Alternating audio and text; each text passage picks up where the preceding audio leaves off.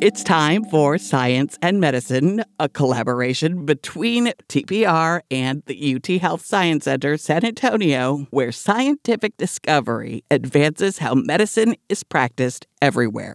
I'm Bonnie Petrie.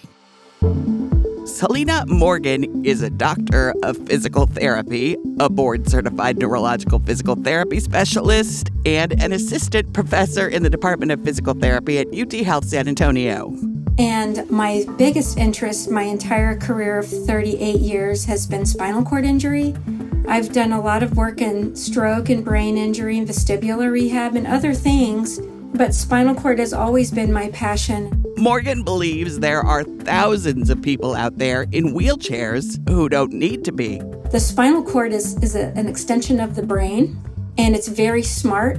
It's always listening. It's healthy. It's just been interrupted with an injury. But everything below the injury is healthy, and it can generate its own output without the brain. Are you telling me that if the spinal cord isn't completely severed, there's hope? Yes. For walking again? Yes. So my job, and people like me, is to have a very standardized way that we all understand, speak the same language, use similar equipment, and find new pathways to do the same job with different neuromuscular tracts within the spinal cord. There's no excuse for us not to practice with a recovery mindset.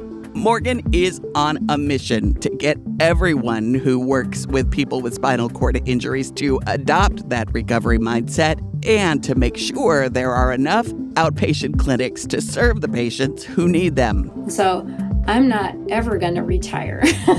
I need to see this through. I'm good with that. That's Science and Medicine from the UT Health Science Center, San Antonio, and Texas Public Radio. I'm Bonnie Petrie.